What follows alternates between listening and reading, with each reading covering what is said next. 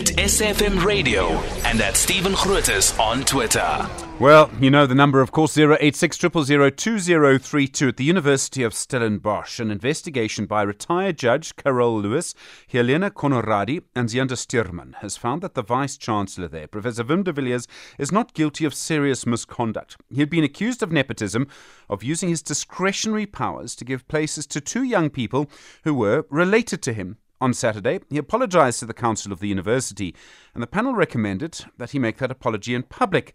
As I understand it, the investigation found there was a deplorable error of judgment and a lack of ethical insight. The panel also found that he had consulted with a senior colleague who had advised him he could make the placements that he did. The chair of the Council at the University of Stellenbosch is Dr. Nicky Newton-King. Dr. Newton-King, good morning, and thank you for your time this Monday morning. Thank you for having me, Stephen. What did the panel find? What findings did they make? Well, at the end of the day, the panel found that there was no serious misconduct as required under the statute, which would warrant his removal from office. And as you've indicated in your introduction, this panel was led by a retired judge of the Supreme Court of Appeal, so very, very senior. It was a very robust process. They interviewed many witnesses and reviewed all of the relevant university rules. But their essential finding was that the rules on nepotism and conflicts of interest didn't apply to the rector's discretionary placements, and those rules on discretionary placements gave him a very broad discretion to place.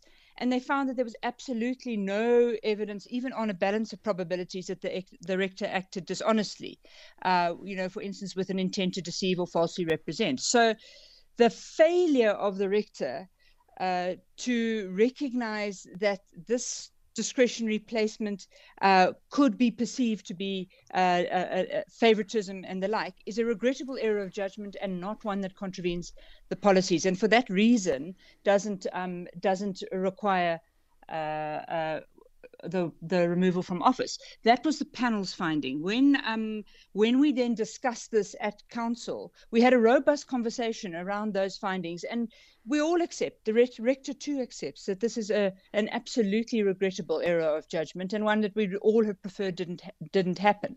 At the same time, when you look at the rules which he had to apply, we are required to look at those and to say, well, those are the parameters within which he was allowed to act and which he did act. And therefore, I think that the conclusion we came to, which is that we would have preferred it not to happen, but that this actually now requires a public apology is the right conclusion that we've come to. And we've, I think, Stephen, I think you would say, followed an extremely robust process in which our stakeholders should have an enormous amount of confidence. So council decided he must apologise in public. Is there any other sanction?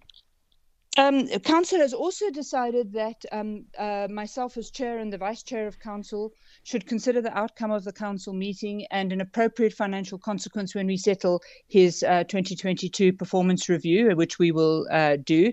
But specifically to the institution, we are going to make sure that the guidelines on discretionary placements are reviewed as a matter of priority, including the conflicts policy, including the nepotism policy, and no more academic or residential discretionary placements will happen until that review is concluded.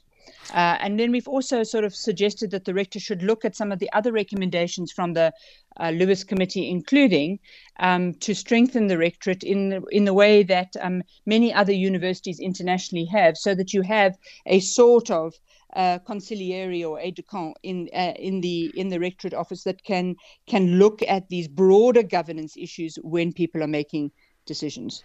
So it seems to me, from what you've suggested and from what I've read, which is not as much as I would have liked, the fact that he asked and received advice that he could go ahead was a big factor in this. The fact that he was not dishonest about it, that's clearly a big part of this.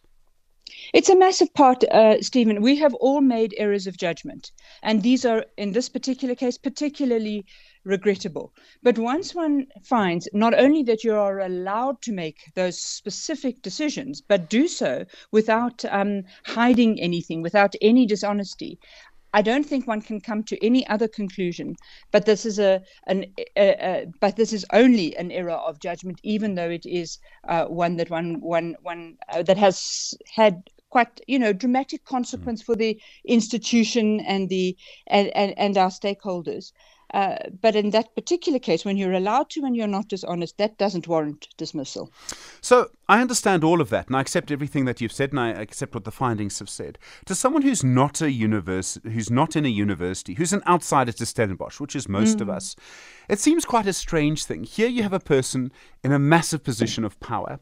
He has the power to give people discretionary places. He chooses 2 young people whom he knows, and I don't want to get bogged down in an argument of what a relationship is or what a family member is. There are young people who are at school now who I know if I were ever in a position to give them a place at a university or at the SABC or whatever, I must have nothing to do with it. And yet he did not choose that path. Yes, he went and he spoke to people and he received advice, as incorrect as that advice may have been. But to outsiders to all of this, it looks like he knew 2 young people and so he gave them places at Stellenbosch.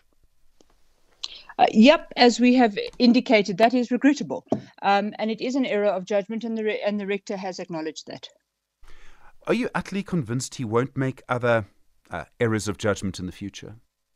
The rector has an impeccable standing and track record at the university, and one only has to look at the manner in which he has, with great courage, directed the transformation initiatives at the university, in which he has brought in enormous amounts of international investment and donor funding in order to pursue our academic project, in particular investments in our really big research facilities and the maintenance of our incredible university. I am absolutely convinced that this rector is the right man to lead us to taking the university into the place that it wants to be, which is a multilingual, world-class African research-focused university in service of society. That is not an easy ask. It is, as we said in our press release, a mammoth task.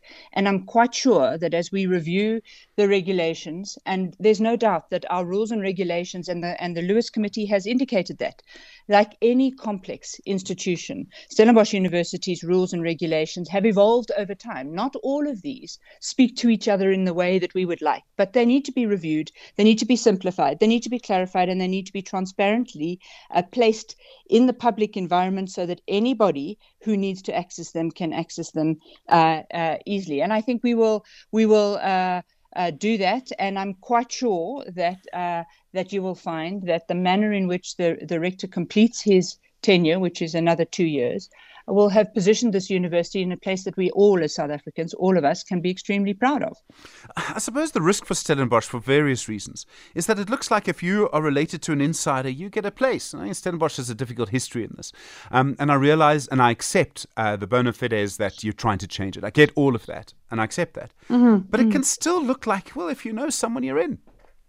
That's of course, I understand that completely. And yet I think what one must think about here is you have a highly regarded, well-established rector. Yet when these allegations surfaced, the council did not attempt to sweep them under the carpet. Instead, we created an independent investigation under the chair of the Supreme Court of Appeal, and we had a number of robust conversations at council on this as well. So while this episode is painful for everyone, Stellenbosch has a mature, robust governance structure in which we can take great comfort. And I think that anybody looking to send their children to Stellenbosch should take great comfort from that. There's another aspect to all of this, which I don't say that I'll necessarily understand either, but there are clearly big divisions in the university.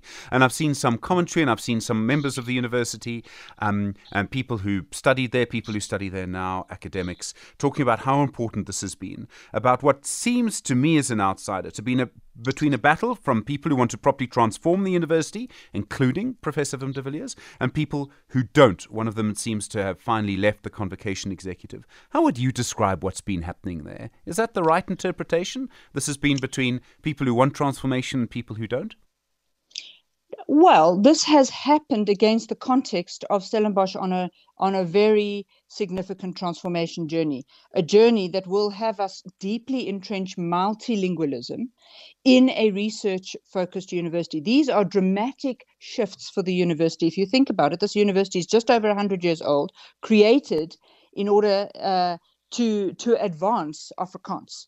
And yet, as we have positioned this university to make a meaningful difference in this country, we have recognized, and this rector has driven this, recognized the need for it to embrace a multilingual, multicultural South Africa. That is something, as you know, just from being a South African in everyday society, let alone working in a large institution. That is not an easy journey. And so, yes, the context against which this happened is a journey in which there are very much contested views about the direction that Stellenbosch should take. But these are views that we should not try and, I think, take binary positions about. I completely understand why there are people within the Stellenbosch fraternity who would say that transformational journey is moving too fast. We feel alienated. We feel discomfort. But I also feel and completely understand the views of those who say we have been in nearly 30 years of a democratic South Africa, and Stellenbosch is making progress, but not fast enough. And on that, let me just make the point that we are 50% Black students at Stellenbosch now. So 35,000 students, 50% are Black. That's an extraordinary achievement. More than 50% of our master's students graduating last year were of color. So Stellenbosch is deeply on a transformation journey. We should not be surprised that there will be contrary and quite vigorous discussion around this. But I think what we've really got to aim for as a community is a place where everybody, every single student of whatever race, whatever gender, whatever language, whatever religious persuasion, anybody and everybody feels welcome and able to be the best them that they can be. And that is the context, and that is a deep commitment from council and the rector. And so, yes, this particular episode happening against that has I think, unfortunately, been seen as being driven by or driving one or other of these perspectives. We would have had to have looked at this anyway, and we would have done that as council. Dr. Nicky Newton-King, thank you, Chair of the Council at the University of Stellenbosch.